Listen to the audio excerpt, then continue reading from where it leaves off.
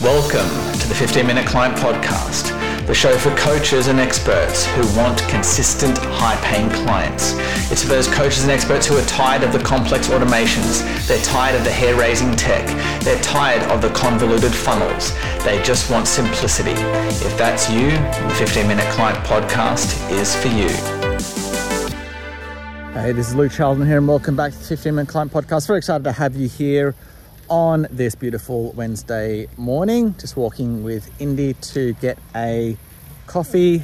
Just needed to get out of the office. What do you say, Indy? A babychino. Yeah, babychino for you. Coffee for me. And I wanted to record you an episode about not letting your clients steer the ship because they'll drive their coaching program into the rocks, meaning they won't get results. So I'll give you an example. Recently, and this happens every now and then with my clients, we write them copy, we will research the market, the competitors, write the copy, and we'll present it to the client, and they'll go, no, well, I've got this idea for copy, can we write the ad like this? And I read it and I go, well, that's really terrible. I don't tell them that, but we write ads for a reason, but anyway, for a certain way, because it's using copywriting techniques.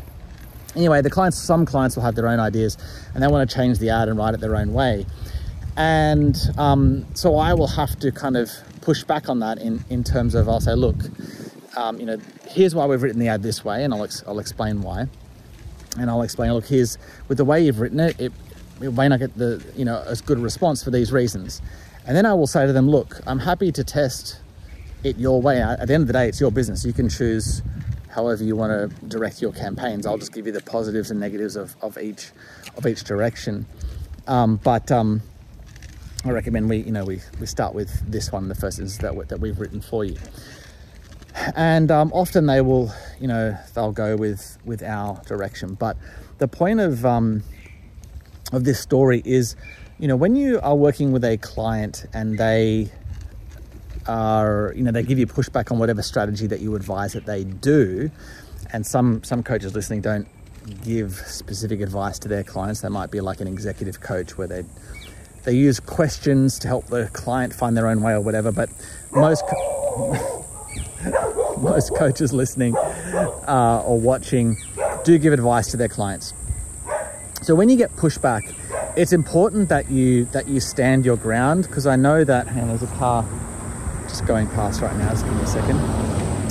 It's important that you stand your ground, right? Because remember, you're giving this piece of advice based on your own experience and based on what that works. And that's the reason why they've hired you, is because you're the expert. And it's very, very tempting to just go with whatever the client says to keep them happy. Like an example, really recent example this week, actually, I wrote this VSL kind of script for a thank you page. And one of the clients is like, no, I don't like this. I don't think this will work, but I'm happy to test, right? I said, okay, well, let's just test and see how it goes, because I've written the whole script. And he recorded it, and it's converting now. It's getting him appointments.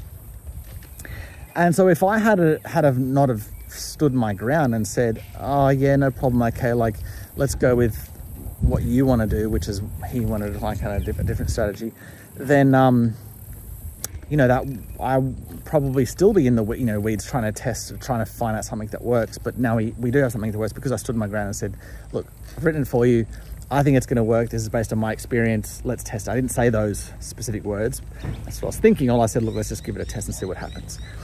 But the point is, I stood my ground, right? So again, it's very tempting to just kind of go along with the client sometimes. But if you do, a lot of the times they'll steer the campaign or the coaching program into the rocks, because they're coming to you because they're not experienced. Now that doesn't mean that you shouldn't take their comments on board or totally ignore them. I'm not saying that. It's like, hey, you take their comments on board and evaluate them based on their merit.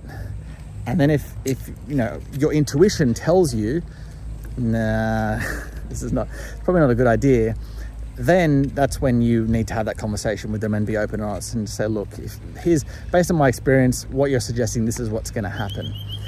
Now for me, sometimes it's easier. I can just go, look, it's your money. If you want to spend a couple $100 testing this ad or whatever it is that we're testing, hey, we'll launch it and see how it goes. And sometimes we do that.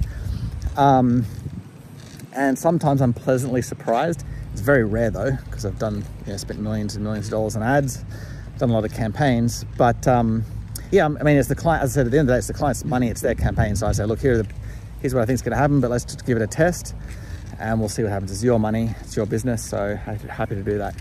Anyway, but for some coaches listening to this, it might that type of approach might not be possible. Like if different markets, different if you're like in weight loss or in dating or whatever, that type of approach where you kind of like quote unquote test it may not apply because it might just waste too much time or whatever.